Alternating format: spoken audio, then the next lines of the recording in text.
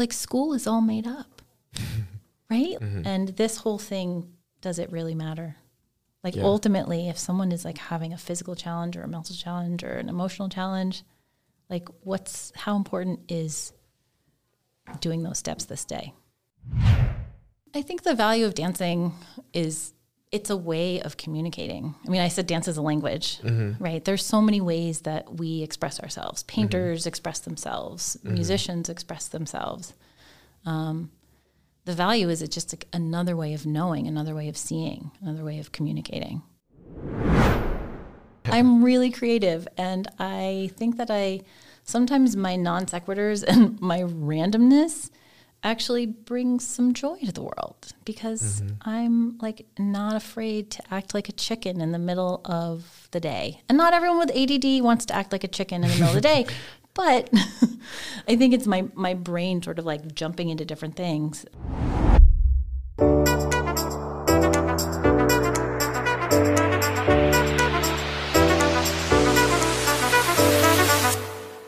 Hello and welcome back to the Bigger Picture Podcast. I'm your host, Channin Zhao, and today I'm very lucky to be joined by 26-year director of dance program and also the chair of Department of Performing Arts, Gretel Schatz.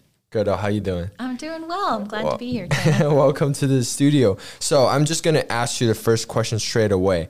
Why did you decide to become a dance teacher? That's a question I get often, and I kind of evolved into it. I grew up dancing since I was probably 3 years old. My mom was a dance teacher. She owned a dance studio.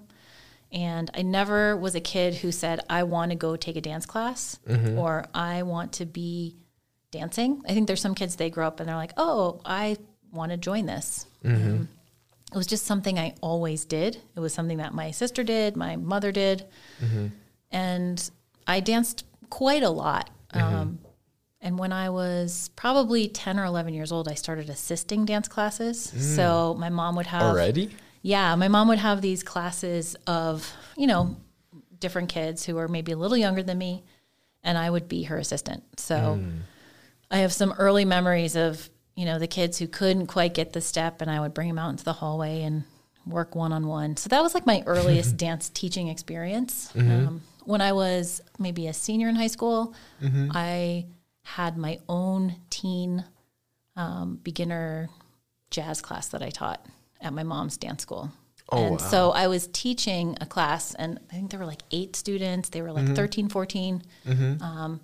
And it was awesome. I was doing my own dance training all that time, but that was my first kind of experience of being in charge of someone's actual dance learning experience. Then I went to college and was like, I don't want to be a dancer.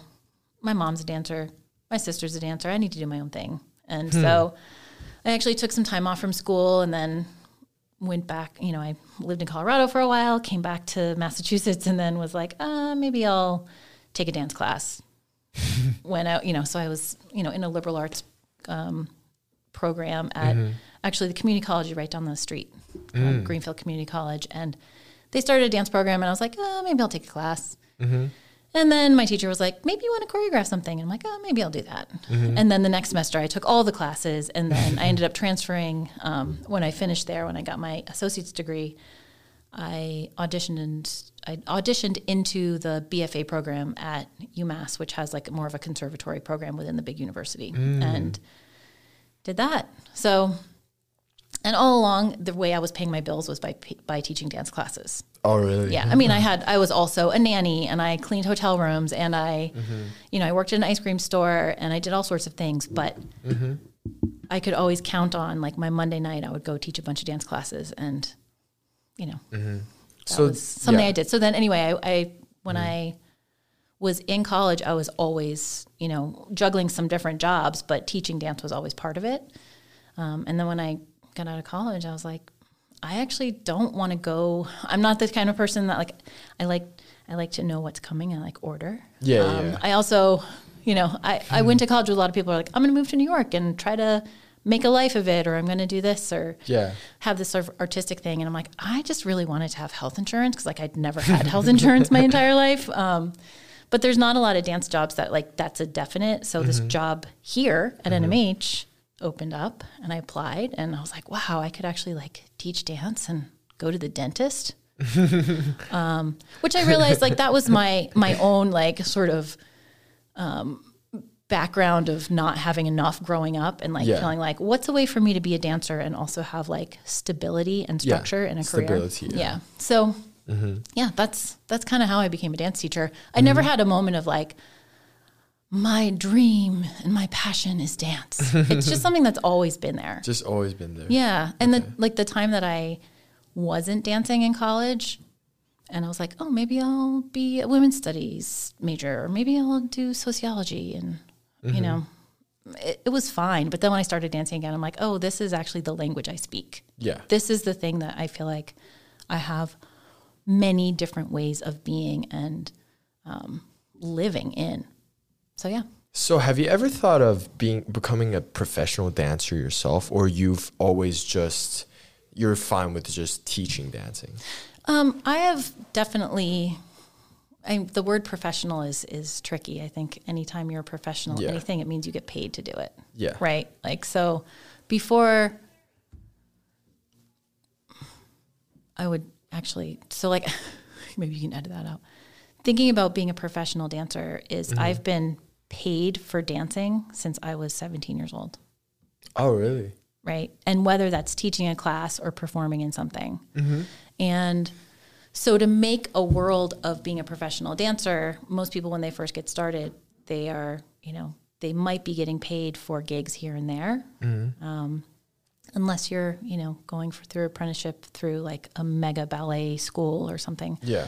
But my desire to be a teacher was based on, this is something that I know that has sort of stability and structure, and I know that I'll get paid, right? In a regular way, rather than doing sort of like freelance gigs here and there. Yeah. So I've definitely done that. I've written a lot of grants, and if you're a freelance person, you do this 1099 form for your taxes, where like if I'm going to perform at this thing or I'm going to choreograph something for another group, I'll get paid for that. So in addition to my teaching at NMH or teaching at a dance school. But it's separate, and it really depends. Yeah, yeah. So like that idea of being a professional dancer, I think the world has this idea like you go to New York, you're in American Ballet Theater, or you are in Alvin Ailey Company, and like that's how you become a professional dancer. And really that's only a tiny percentage of people who are working in the dance field. Yeah. People might be working, you know, for different events or different, you know, schools or performances or festivals and getting paid, you know, similar to like a musician might do. Yeah, right? Definitely. And you personally just didn't like the insecurities or of that job as a dancer, right? I knew that I didn't. Yeah, sorry, I didn't mean to cut you off, but I knew that I did not want to have like make dance something that I had to go find for myself while I was doing another job in order to pay my bills. Yeah.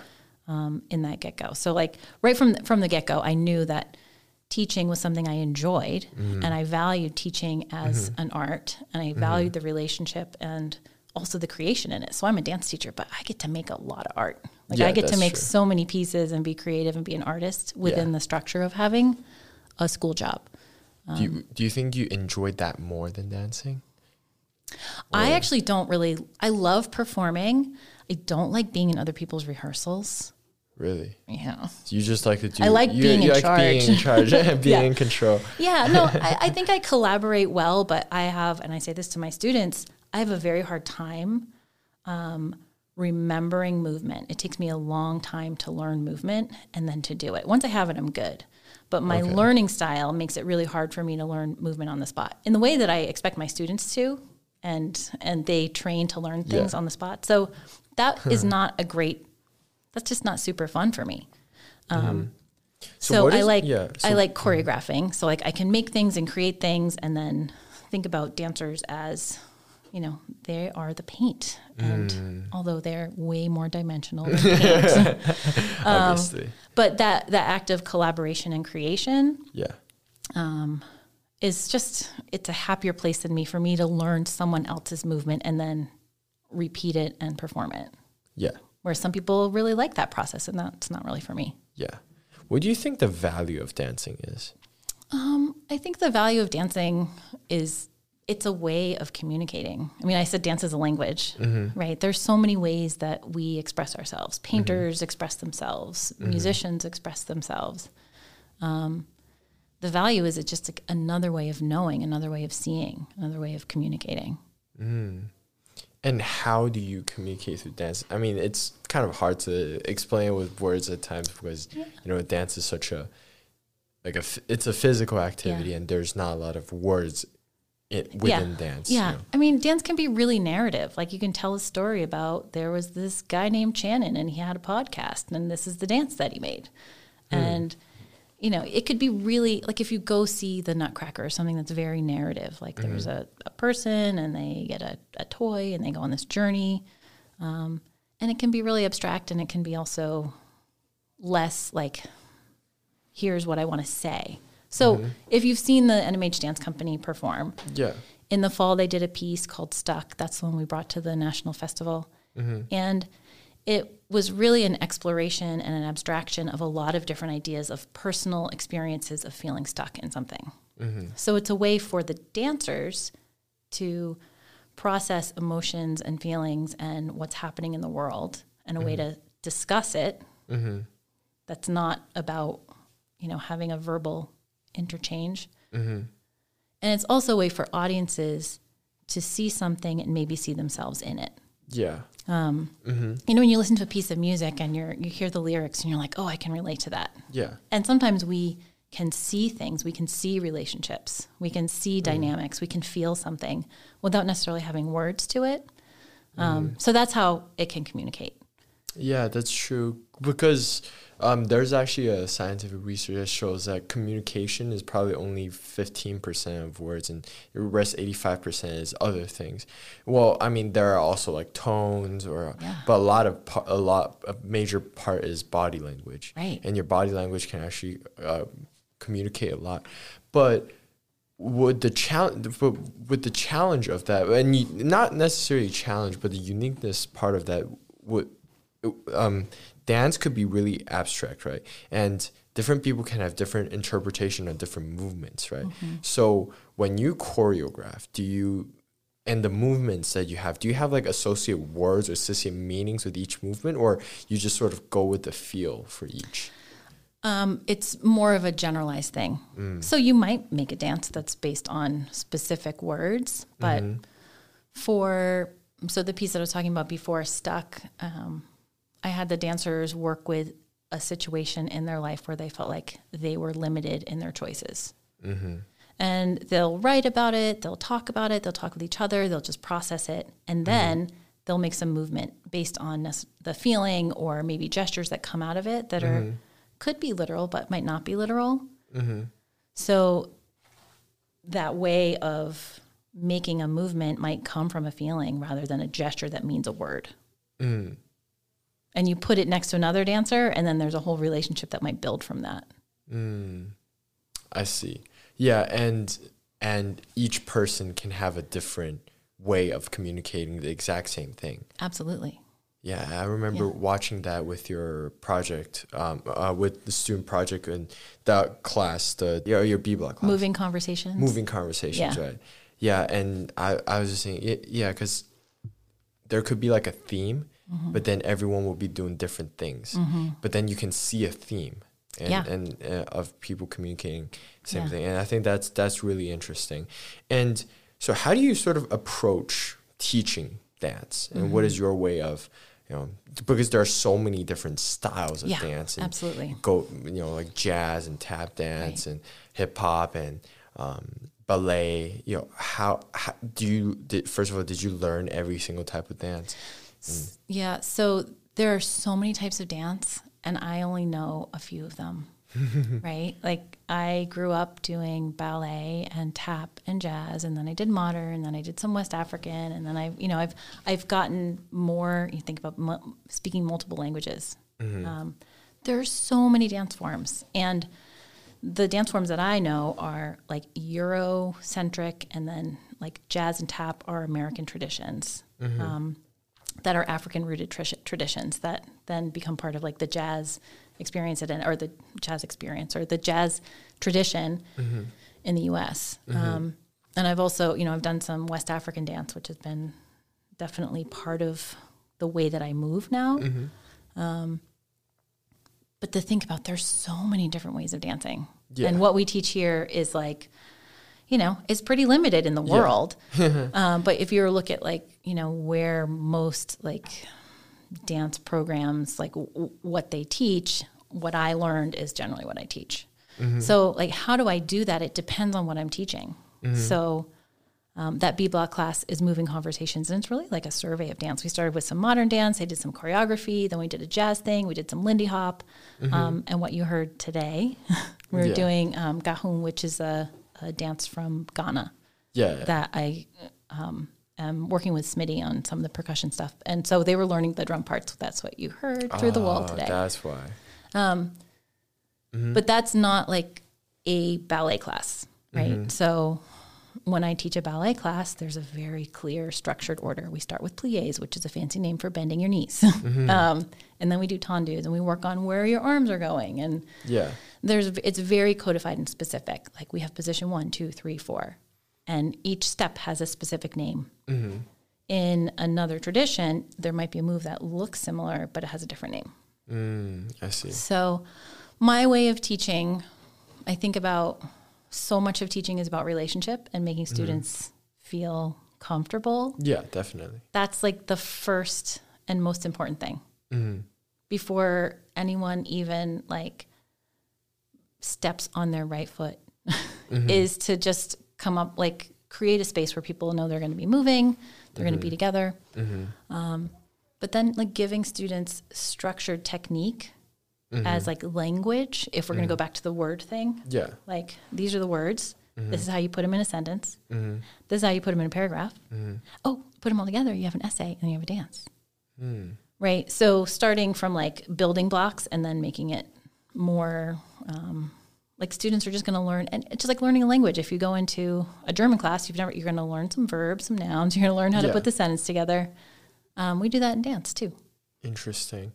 And speaking of you sort of teaching all these different types of dances, and for example, the Ghanaian dance today, do you have to constantly learn different dance moves and so that you're able to teach these? Yeah.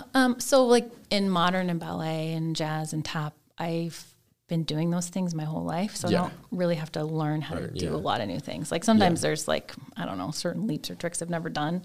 And, I can help students learn how to do them, but I don't need to learn how to do those things. Like for my own body. Like I can help other people learn them, but so I don't feel like they're new like technical things in those worlds that I'm learning. The piece Gahun that I'm teaching to my class that I learned in Ghana is a specific set piece.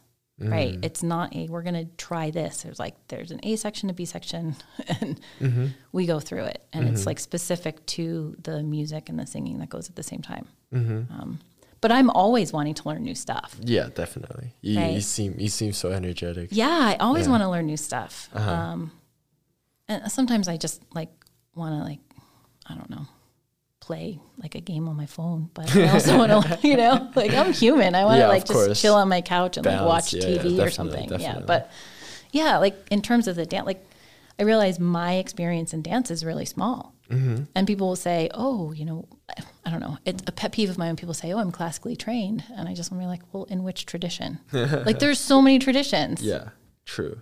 People think that's ballet. I'm like, okay, well, that's one classical tradition. But like classical Indian dance is a whole completely different other tradition. Definitely. Yeah. And what are some challenges that you face in teaching dances? I think like the actual like in the class with students. I don't know. It's pretty. I think I've got it down. I think more than anything, it's really if a student is having a hard time with other things and it makes it harder for them to be sort of open in class, that can be challenging. I think the bigger picture is that dance and a lot of arts aren't valued in society. like they're seen as an add-on, or they're seen as less important in different realms. There's some cultures that hold dance, music, theater, visual art like high up, and there are others that don't value it quite as much. So that, I think, is the most challenging thing. I have some students who really want to study dance in college. Yeah. Like that's really what they want to do. But there's this perception of they're not going to be able to meet their needs financially, or it's not seen as an honorable profession to go into. And so that's a challenge, working with those students whose parents are like, you can't follow your passion. Yeah. But I don't know, someone who's really passionate about going into like music and then they become an accountant, like, I don't know. Are they going to be happy being an accountant? Yeah. Or are they? Yeah, no, definitely. And this, of course, Channin, I understand, is connected to me at the beginning of our conversation saying I wanted structure and stability. Right? Yeah. But I think that's a classist thing also. Yeah. Because like people who, like I did not grow up with money. Yeah. So dancing and going to college for dance was like upward mobility for me. And then for other folks, their families or society might think, oh, being an artist is downward mobility. Right? So I think depending on your background and like what different cultures value, yeah, it can shift. No, definitely. I could talk about that forever. Of course. Yeah. I mean, I totally relate to that too, and I totally understand. Because, for example, from where I'm from, China, you know, everything's about academics, and everything apart from academics is seen as a distraction in some sense. Yeah. I mean, you know, we still exercise because exercise is scientifically proven to benefit your brain, so you should exercise or do some art so that you are keeping yourself creative or having fun, but they're all seen as like leisure. Yeah. But they're not seen as like a viable career path. Right. Unless, you know, your family does this, or like there's connections, or you know, we always do this as a side thing, but but like you were saying that dance is actually really important. But so why do you think dance is that important, and why should people put more emphasis on dance? I'm not interested in people being forced to do. That's true, yeah. Right? Like if someone forced me to go play lacrosse right now, I would be not a happy camper. Like I don't do the like spheres being thrown near by, like it doesn't make sense to me. And for some folks, dancing just doesn't make sense for them. Like if someone put me on the lacrosse field and like suited me up and gave me the equipment, I would be so uncomfortable and so freaked out and panicked. And for some people, going into a dance studio, that's the same, right? So I think people need a lot of ways of seeing the world reflected that might be in a book, might be in a poem, might be in a TikTok, might be on a painting. Yeah. I don't know if that answers the question about like why to emphasize it. Yeah, no, I mean, but what is your personal take on it? What's your personal take on the importance of dance? My personal take on the importance of dance is that it's another way of knowing. It's another way of being. It's like another dimension. Dimension. Yeah. You ever get a song stuck in your head? Definitely. Right? It's like stuck in your head. Yeah. I knew you were trouble. Right? Sorry, I just put that in your head. Yeah. Have you seen the one with the goats?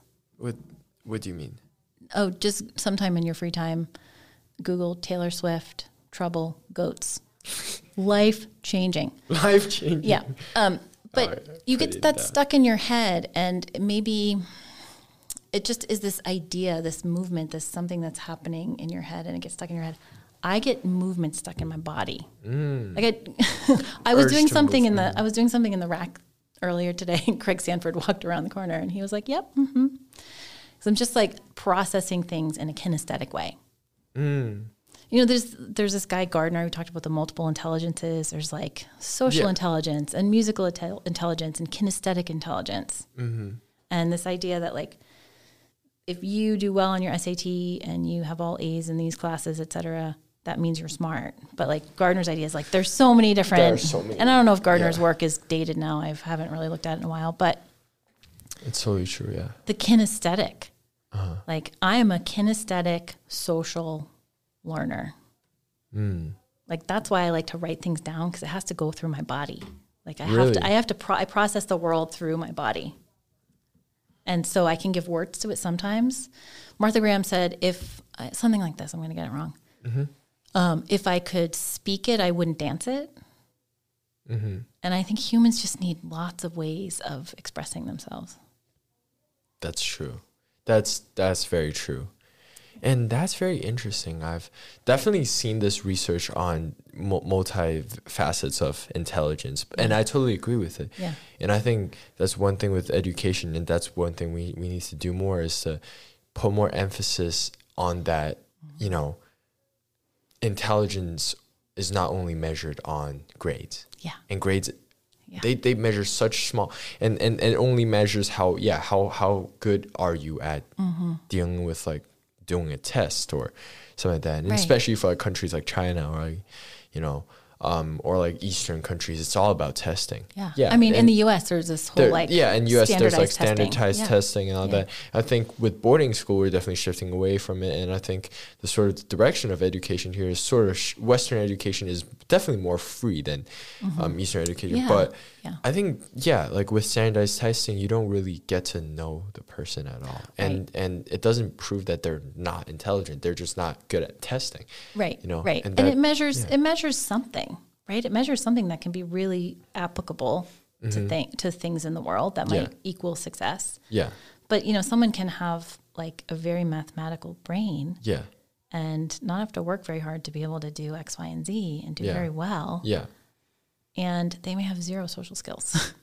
Right? There are other people who might really struggle with math stuff, but they have a way to just be in community and be with people. Yeah. And that's a different... And both are very important. Exactly.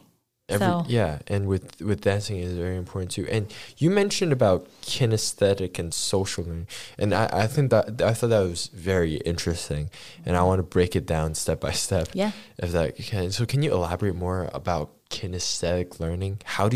What is your way of processing, and what goes through your mind when you are processing something kinesthetic?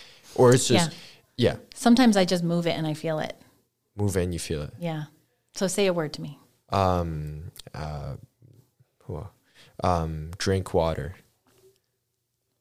Right. Like I can just, I don't think, I'm going to move my body this way. I'm like, drinking water. Okay. That's true. Or you can't see that. I just move my body like drinking water on a podcast. It's on the mic. But if I'm having big feelings, I'm really upset, I need to go for a run. I need to lie on the floor. I need to like shake my hands, and I feel things in a physical way. And if I can move with it, sometimes it's easier than talking about or putting words to it. Also, like in kinesthetic learning, if you're in a lab where you're like holding things and pouring things and touching things, that'll like poke at your brain in different ways than maybe reading about doing it. You know, that's very true. Like if someone tries to teach you something, okay, here's this iPad. You don't get to see the iPad, but in order to do this thing on the iPad, you're going to push the red button, and then you're going to do this thing, right? You have to kinesthetically, physically do that. Definitely. Right. Yeah. And I think, like you said right there, everyone has this skill. I think everyone has, definitely you are probably, if there's a spectrum of people who are, you know, who use this as a way of learning, you're definitely on the scale of, you know, use it a lot. Yeah. But everyone does, and everyone needs it too. So if you think about like little kids in a preschool educational system, like their setting, they're going to use blocks, they're going to use toys. They're going to, you know, they're not just going to have like numbers on a piece of paper or on a whiteboard. Yeah. It's a physical thing. It's a physical thing. And that's really important. And what do you mean by social learning too? That goes with kinesthetic social. So as a dancer, as someone who does collaborative art, being in community with people, moving with people, sharing ideas while moving, my brain is like, yes, thank you. Give me a book to read something, and I'm just like, oh, okay, I'll try. Right? I'll have to like draw a picture about it, or so kinesthetic and social dance classroom is set up for that. right? And, years ago I had someone come observe my class and they're like, wow, you really move around the room a lot. I'm like, well, of course we do. It's a dance class. It's like there's certain things like in a traditional class where you're like all sitting in rows and seats where in those sort of settings, teachers need to think, oh, I need to get them up and moving a little bit more. I need to get them talking. They say, talk to your partner. That's social learning, right? When you are turning to your partner to talk about something that you just read or something that has happened in class. Yeah. And both are important too. Absolutely. Because if you just, like, there are studies that have compared lecture learning versus, discussion-based learning. And it has shown that discussion-based learning is far more effective than lecture learning. Because with socializing, you have to maintain active. If you're just sitting there passively, just taking notes or just like, just sitting there without interaction, you tend to lose focus very fast. Every person's their own. They have their own learning style. And, right? Exactly. Yeah. And that's the most important thing. Yeah. If we can, as teachers, do a lot of different things, it's because there's some students who are not going to want to talk to people. They would rather hear the lecture, take the notes, do the test, and do great. Right. So, as teachers, it's our job. Mix of things. Yeah. And definitely, it comes to understanding students, and as a dance teacher and with dance, such a collaborative form of art, you definitely need to, and with a group of people, you definitely need to sort of understand your students and make sure that they're in good harmony. So how do you what is your approach of understanding your dance students and keep them in harmony and, get a great interaction? You know what I'm saying? I think everything is in relationship, and not every student is going to like the way I teach, and not every student is going to really like being in the same classroom with other individuals, right? So I do a lot of checking in and talking. It's not just come in and dance and execute movement. Students need to know each other and trust each other before they're willing to, pick up an instrument and start playing an instrument. Like there has to be a level of comfort and connection. I try to build that in. Sometimes it just happens that like, hey, how was NMH 360 today? And we'll end up talking for 2 hours instead of actually dancing. And that's just as valuable as learning some brand new piece of movement material. We're humans, We're not always have to be like the human being, like the human doing, the human dancing, the human discussing, right? Like dancers are not just these one-dimensional like robots. Come, do the drill, stretch. Like that's just not how it goes, right? If we're going to be making dances about like big societal issues or personal issues, there's got to be a level of just trust building. Definitely. And that's dance company. There's 6 days a week, and we're building dances. We're creating art together. In my classes, I try to have like fun, and I also like to be the goofiest person in the room. Like if I'm doing the most awkward things, I don't know, maybe it doesn't fly with some students, but it's just like it's okay to just be who you are. Like bring your authentic self, and that's just right. Definitely. And with you said with building with, for example, dance company, you spend that much time together and you build this trust with each other. You as a teacher, you definitely understand your peers, or sorry, your like dancers a lot, right? And do you spend extra time trying to get to know their personal life too? What's your approach of a teacher dancer relation, and how do you view that relationship?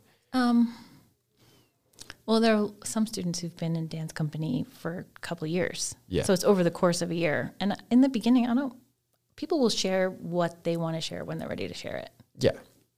There are a lot of times I'll like give a prompt about something we're going to work on, and they'll journal about it. And it's not my business. If they want to share it with me or the group, great. But I just really respect people's boundaries that way. In terms of getting to know each other again, like we were doing a partnering thing the other day, and like they are just in each other's spaces all the time. And I know who's uncomfortable with touch, and I know who's uncomfortable with having to learn things on their own. I know And part of that is I've heard them talk about it, and part of it is me witnessing and knowing what kind of learner they are. Interesting. Yeah. I don't know if that answered your question. Oh, no, it definitely does. In terms of getting to know their personal lives, I see them a lot, like that in like that before class, after class, and we chat during class. They'll walk in and I'll be like, "How are you doing today?" And then they'll share it with me. Yeah. And I'm like, "Okay, you just put me on your map." I appreciate knowing that because it'll help me like be a better teacher for them if I know something big is happening in their life. Yeah, whether definitely. It's joyful or challenging or whatever. Yeah, and that sort of was a question that I was about to ask you, and you were touching base on it. Is with dance, I don't know, but maybe for some people, like with performances or with a bunch of rehearsals, it may get really stressful. And say, there's a big test coming up or something big happened with their family. How do you promote physical and mental well-being with your team dance company, or with your dance company, yeah. or even with your classes too? Yeah, I think we just have to be gentle with each other. Yeah, I think a lot of NMH students have this idea they have to get an A on everything and show up for everything, and like, God forbid you are having a really hard day or you have a cold or you have to go home because something's happening in your family. I think that, I don't know. I just trust the students, if they're going to ask for something, that I trust that they need it. If things are like, I don't know, I just, ultimately at the center of it is care. And I know that the students in dance company, they care about the company. They care about the work that we're making. They care about our upcoming performance. They care about each other, even though they're not best friends. Yeah. And if someone says, I need to go home to take care of this, or I need to take a mental health day or whatever, I think that it's important to believe them. Definitely. I think that this is all made up. This, like, school is all made up, right? Like, you're a human being. You could live somewhere else, completely, entirely different place on the earth. And this whole thing, does it really matter? Like, ultimately, if someone is like having a physical challenge or a mental challenge or an emotional challenge, like, how important is doing those steps this day? I totally agree with you, and I think you're onto a great point that mental health takes precedence of everything. If we don't have mental health, how can we do anything? Like, it is the basis, the fundamental. If you're healthy, you can learn. If you're healthy, you can progress. You can have joy. You can have great social connections. If you're not mentally in a good place, and you're dragging yourself and forcing yourself to do everything, you're not progressing well. And there's so much research on how important mental health is, and mental health. I think this is what I think. I think our school actually needs like a class called mental health, and just to teach, skills because I believe mental health could be a skill too. To learn how to deal with inner emotions and to be healthy. I think that's the most essential thing. And I'm there. I mean, there is the health class, but I'm just curious why we don't have something that's directly. There's this thing called social emotional learning. Yeah. And there are a lot of public schools where it's like you have to embed it in. And I would bet that a lot of your teachers are very intentionally putting that into their lessons. Maybe not. I know the way that I approach teaching dance, that's like at the core, right? Individuals, their authentic selves, being careful, like physically careful, meaning teaching strong technique, holding people to high standards in terms of, we need to work on this with your technique. We want to get those turns around. We want to get those leaps higher, all those things, right? We can do that, but we also can care for like someone's emotional connection in that space. But like that whole, you were saying like, how do I, like, I don't know what your word was, but I think about holding students to high standards, because sometimes someone might be having a down day and I'm like, why don't you give it a try to dance? And they might feel better, right? To not just be like, oh, you're having a down day. Bye. right? Yeah, definitely. You know, I think it's nuanced, but Yeah, understanding yeah, is so important as or a just teacher. being open to hearing it, right? Yeah. And you know, people might listen and be like, "Wow, she just doesn't actually do that." I hope I do. That's the standard I want to hold myself to. Of like, really, if a student comes to me and says, "I'm needing support around X, Y, and Z," I think the fact that they even came and said that is often like a huge step. And you would prefer that too, right? You would prefer them to tell you what's up instead of you trying to figure it out from the outside and guessing. And often you might guess wrong. When I was a teenager, I was just like avoidant. Yeah. Like, I didn't do that paper, so I'm going to see if I can like skip that class and da-da-da-da-da. For me, I would rather have a student say, "Hey, I had a really hard weekend. I don't have the paper in." I'd be like, "Okay, let's talk about a plan." I'd much rather that than like have to sort of like find someone and be like, "Hey, chasing you down again," right? Yeah. But I don't know that students always get that from teachers of that understanding of like, "Okay, let's work out a plan that works for you." I think definitely a lot of teachers are very understanding. Yeah. I mean, sense. there are still definitely teachers who are pretty strict. Yeah. And, you know, everyone has different preferences and you can't force anyone to do anything. Yeah. But I think, but then I still see the avoidance though. I still see like, you know, in classes, people don't do the work and some people are just, I had this. But like some people are straight up and they say, "I just didn't finish. I just need more time." And honesty is so cool. And then, but then most of the situations, the teachers are like, "Oh, yep. Thank you for letting me know. Yeah. Totally understand. Yeah. Please do your thing." Yeah. And I think that's a great thing. I do want to move on to ask you some questions about, you did mention with ADD and with learning, you sort of learn things differently and you learn slower. And like you mentioned with dancing at the start, that you can't really learn on the spot and you have to learn differently. So what's the issue behind it, and how do you cope with it? Yeah, for me,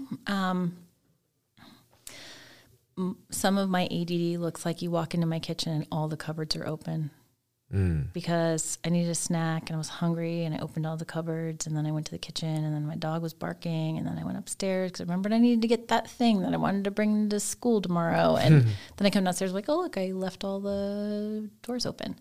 So there's just sort of that kind of level of the brain goes in multiple ways.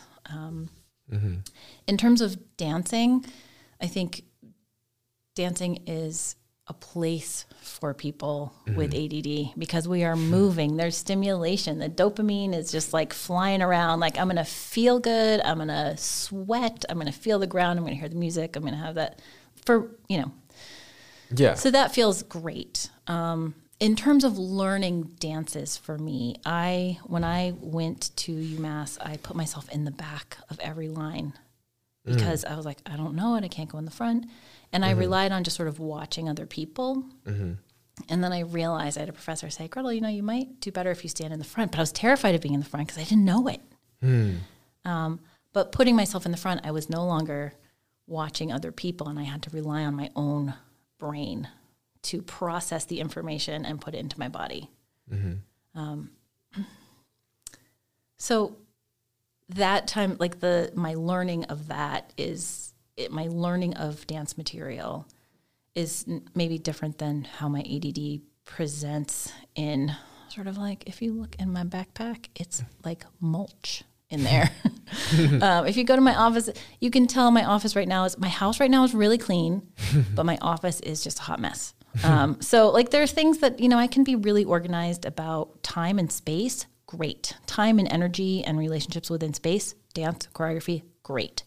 The things on my desk, not so much. Yeah. Yeah, I mean, you can see on my desk. It's not clean either. How do you cope with it then? How do you, what's your conscious efforts in combating dealing with ADD? I think having a lot of like clearly structured time frames in my day. If I know I'm teaching my B block, I'm in there. I might get distracted by someone walking walking through the hallway, or I might also like have an idea about something, then I tell some tangential story to my students. That happens, but it's not like, it doesn't get in the way of things.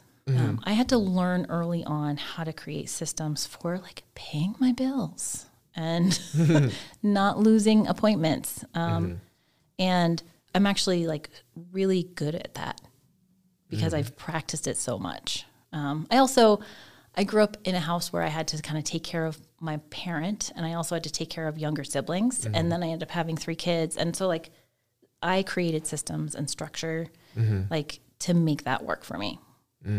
Like I love a good structured plan. Yeah. I totally agree with you. Yeah. And I think I totally agree that it's definitely a skill, and definitely people can work on that too.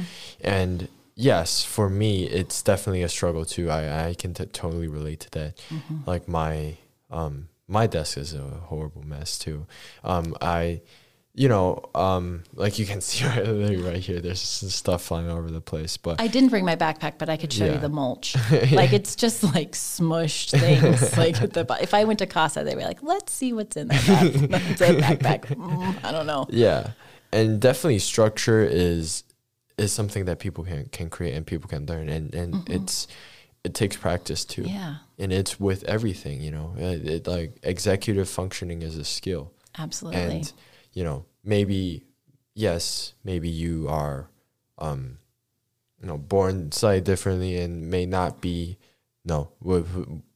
the same mind as everyone else, but you can still make conscious efforts to deal with it. Yeah. And then it's actually a gift after you do that, because with ADD, like what do you think are the benefits that it has brought you?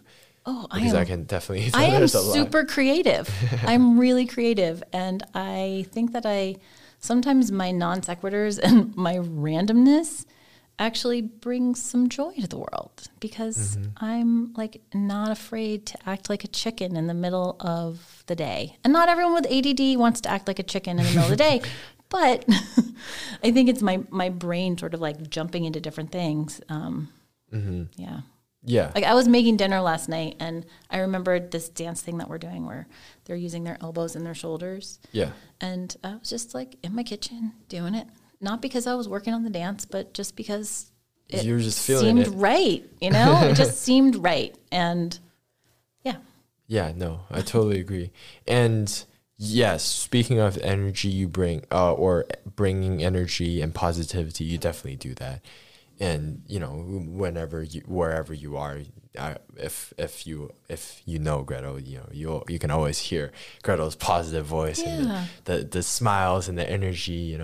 It doesn't mean I'm not ever grumpy. Of course, everyone does, yeah. But you can definitely just bring that. Yeah, and it's a gift in some sense. I think it is, and I think that that's something I was maybe born with, like temperamentally, and then it's also something that has served me well. Like it opens doors, because I think I generally make people feel comfortable in my space, and it's not something that there's a science to. Yeah. Right. Yeah. Wait, what do you mean by science? Well, it's not like, these are the ways that I'm going to invite people into the classroom and make them feel comfortable in here. Yeah. Right. There are science, like there is a science to some of that stuff. Like you could study the specifics of it, but I think because of sort of my personality and the way I am in the world, I can also, because I'm acting like a chicken, make other people feel very, very, very, very uncomfortable. Like, who is that person doing that chicken thing in the middle of campus? Right. So That's both true. And yeah. Yeah, definitely. Things aren't always linear. Yeah. And I mean, but it comes back to the point that you were talking about authenticity. Yeah. You're just being yourself, and you are bringing the energy by being yourself. Yeah. And you're not pretending. That's why you're so passionate. Yeah. There have definitely been times in my life, and still situations, where I'm like, ooh, I need to like shut down the me in order to feel like I fit in, or to sort of do the right thing societally here. But I would say most of the time I feel lucky that I am in a place in my life where I can be my authentic self, and it doesn't mean I'm like going to lose my job, or because I'm just a little bit weird. Yeah. I feel like I'm in a place where I'm like, okay, because of the structure and the things that I do and the ways that I communicate, it sort of makes way for me acting like a chicken. But if I were acting like a chicken all the time and I wasn't showing up for meetings and I wasn't getting my grades in and I wasn't being accountable. Yeah. Right. And how do you sort of find the balance between the crazy self or like the ADD self to the normal self, and how do you keep calm at times where you need calm? How do you restrain yourself? Well, and actually, you know, all this chicken thing, I don't know that I've been acting like a chicken, but you know, that example. Channin, that balance, it's just a balance, you know, it's not something I really think about. I definitely can know that if I'm like feeling emotionally overwhelmed or if I'm goofing off a little bit too much, I think I have a pretty good gauge of like, okay, this is goofy time and this is not goofy time. Definitely. You know, yeah. And I teach 9th graders and man, they need goofy time. They need absolutely like, and I mean, 12th graders, you need goofy time. Everyone needs goofy time. Yeah. Like sometimes things are just so serious and so earnest. And you know, I've seen, I don't want to swear, I've seen some stuff in my life that's been hard and serious. Right. And I have some times when things have to be really earnest and really like heavy. Yeah. But staying there all the time just doesn't, I'm thankful I'm not always there in that mindset. Yeah. You know? And both are important at different situations. It's very situational. Absolutely. You know, if you know, definitely if there's a big thing going on or if an important issue popped up, you can't just be, you know, absolutely. Yeah, like you have to calm down at certain periods, but definitely it's very situational. I'm someone who's like can be overly responsible. Like I feel like everything's my responsibility and I gotta like take care of things, and then, but I also can be silly. Why would you feel that? Oh, is it just a personality thing, or you say, or it could be personality thing. It could be the way I was raised. It could be you know, being a woman, and like. Women are expected to do a lot of things in American society. Like I'm responsible for X, Y, and Z. I'm responsible for that person's feelings. I'm responsible for that mess in my kitchen. I'm responsible for taking care of my car. I'm responsible for climate change. I'm responsible for, Yeah. And I mean, that's a really great thing, though, that you take on such responsibility. I am not going to solve climate change. I will try to do my part. But, I think there's some things that are like, I could just chill out and be like, Gretel, it's not. And I've gotten better about like, I don't need to fix all these different things. I can leave certain things alone and know like, what's my place? What's actually my responsibility? And what do you think is the important, and how do you find that importance, or how did you find the inner peace with yourself?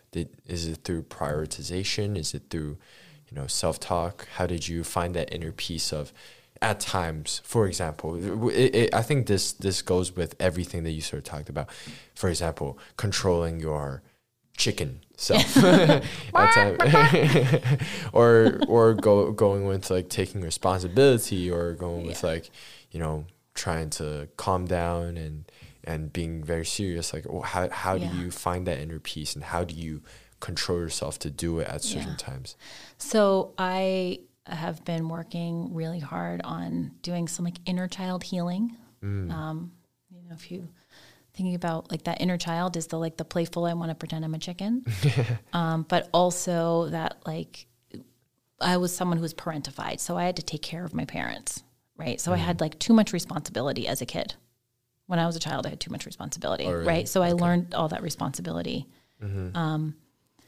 And so finding that balance, like, I think there are times in my life where I've been like so far in the like, I have to take care of everyone and everything. And there's no space for the chicken.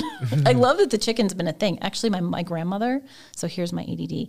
My grandmother, my Nana Pearl, she was in a nursing home and they had her on some like new medicine that gave her chicken hallucinations. So I would go visit her and she'd say, Gretty, get on my bed and look in the ceiling. So I'd like stand on her bed and like open up the ceiling. And she's like, I have a golden chicken in there. So maybe I'm channeling my Nana. Okay. So back to what I was saying. But that balance of like, how do I balance the responsibility and the playfulness? I don't have the option to just be a chicken all the time. I have a job. I have to take care of myself. I have to take care of my family. I have 3 kids, Yeah. Like I have 2 dogs. I got to take care of them. I got to show up for them. I got to get up in the morning and take them out. Yeah. When I'm not allowing myself to have fun, I just need to have fun and play, and it's okay. Yeah. That's very important too, for people to understand that playing is fine. Playing is so much fun. We got to do it. Yeah. And it's important too. Yeah. Because you have fun and you are in a mentally great place. You tend to be more productive, and it goes back to the work too. But you're more happy with your life, and you're more satisfied, and mental health, like we talked about, is so important. Yeah. Yeah. I'm in I turned 50 this year, Channin. Oh, really? Yeah. Wow. That's good. Yeah, that's good. And I'm happy. Happy birthday then. Yeah. This is the year. I was born the year of Roe v. Wade, 1973. Roe v. Wade. Yeah. Oh. 1973.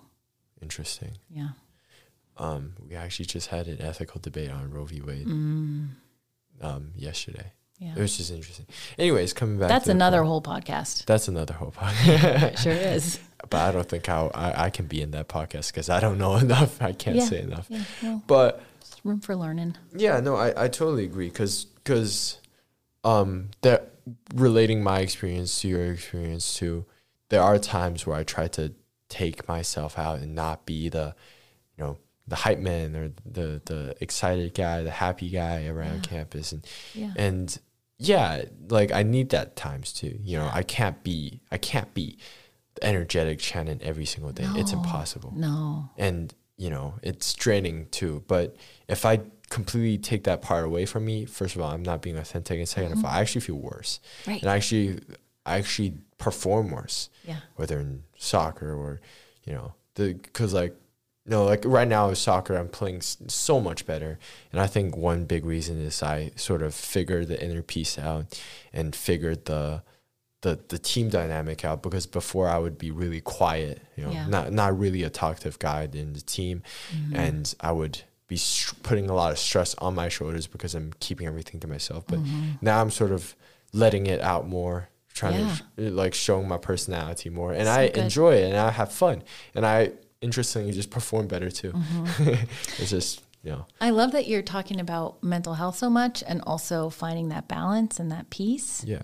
And like, that's not something that I was talking about in my high school years when I was your age. Yeah. Right. Yeah. I was just sort of like, I need to like do these things in order to achieve this thing and do this thing, and not really having that self-awareness. Yeah. That pause to be like, well, where's that thought coming from? Or what is this behavior about? Yeah.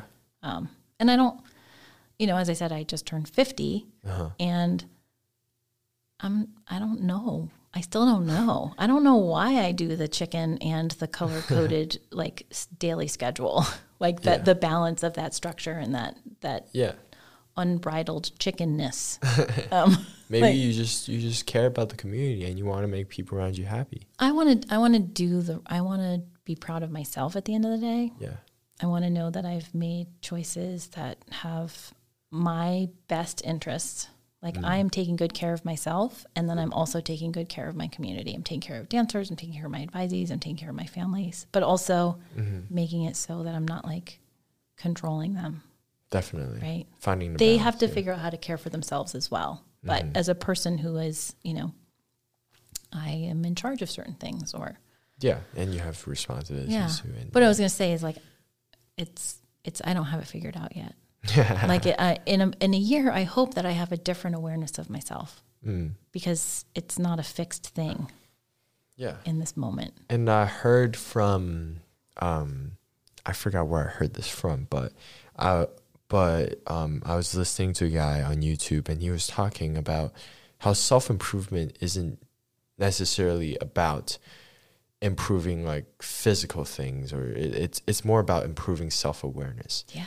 And because once you are more aware, I remember Simon Sinek was the guy who talked about it, but he was just saying that once you're more aware of yourself, I think that he said is the most important thing, so that you can be in control of yourself and you can do things to the best of your potential. And he thinks that's essential of self-improvement. I totally agree. Yeah. And it's what you were saying about self-awareness, and and I think we as education is definitely progressing forward, that we are raising these awareness, and I think we can definitely do it to a better extent where we actually like talk about it more, or like have classes about this specifically.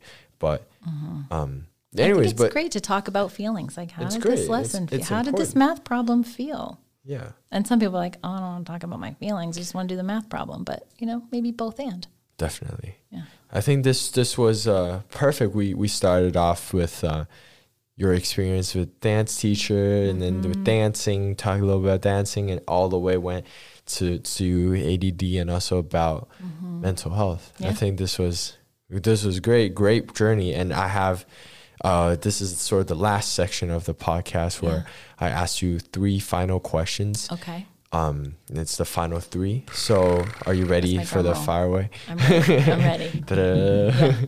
So the first question for you, there has to be like a drum roll. No. Oh, yeah. The first question is, what do you think the bigger picture of life is? I can rephrase that a little bit if you want. Yeah, sure. What do you think the meaning of life is, and what do you think you contribute to the bigger picture of life?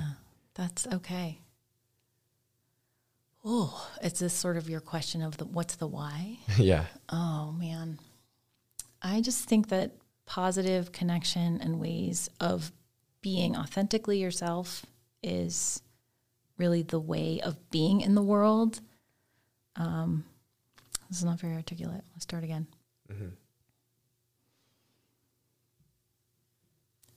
As someone who didn't know that I would live until 50, like I just never pictured myself to be 50.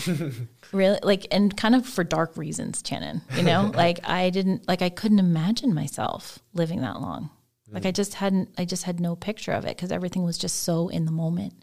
Like, this decision is going to be, this next decision about how I like handle the situation might be life altering or life changing. Just trying to relax and be in it and trust, and also have structure so that you can survive. Definitely. Structure is so important. Yeah. You mentioned it so many times today. Connection and community. I love structure. I love a nice structured improvisation, and then I can do whatever I want within the structure. Yeah. And have freedom within the structure. But so much about it is like connection and community and being in spaces where you can bring your full self, and that you're helping create spaces where other people can be their full selves. Definitely. That's a great answer. Second question, which you sort of touched on with your previous answer, but what are some non-negotiable values that you have for your living? Non-negotiables. What did I say when you were setting up something about I'm pretty relaxed, I'm pretty chill, but not all the time. Yeah. And when it comes to hate, I have zero space for hate. Non-negotiables are honesty and communication. And if someone brings something into my world that is hateful, I'm going to address it. I also know that people have situations that they're armed with all sorts of challenging things that might look like hate in their behavior, but ultimately underneath it, there's probably hurt. Yeah. Right. So yeah, a non-negotiable is when I see hate, I'm going to address it. Yeah. It doesn't mean, oh, there's hate, get out of my face. Yeah. It's more like, let's unpack that a little bit more. Yeah. Definitely. Love it. The last question, if there's one thing you can say to a younger version of yourself, if there's one advice you can give it to her, what would it be? That goes to that inner child healing thing again. Oh, younger me, you're going to be okay. it's going to be hard. It's going to get harder. Yeah. Then it's going to get even harder. But there's going to be joy along the way, and it's going to be all right. It's going to be all right. Yeah. That's the most important message that you'd say. It's going to be all right. And also, you are worthy. You are brilliant. You are important. You are just fine the way you are. So stay authentic. Yeah. Love it. Yeah. This was a great experience with you and great conversation with you. How'd you feel? I feel great. Did you have a great time I here? did. You asked really good questions, and I felt comfortable. You created a space where I felt comfortable. I try my best. Sharing myself with you, right? Yeah, I try my best. And did it feel fast too? It just went by. Yeah, because it was just a great conversation. Yeah, it was just good. Casual hour. Yeah, casual hour. Love it. Thank you so much for coming today. And for listeners, thank you all so much for listening. I'll see you in the next episode. Bye-bye.